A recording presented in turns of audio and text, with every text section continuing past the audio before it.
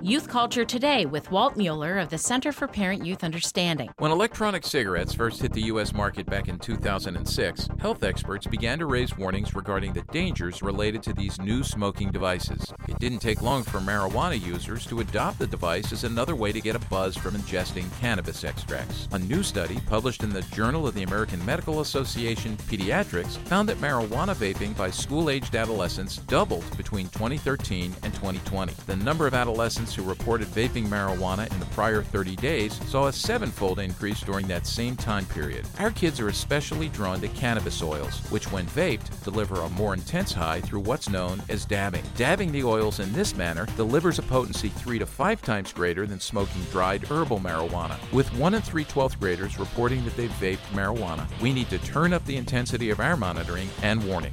For more on youth culture, visit us on the web at cpyu.org.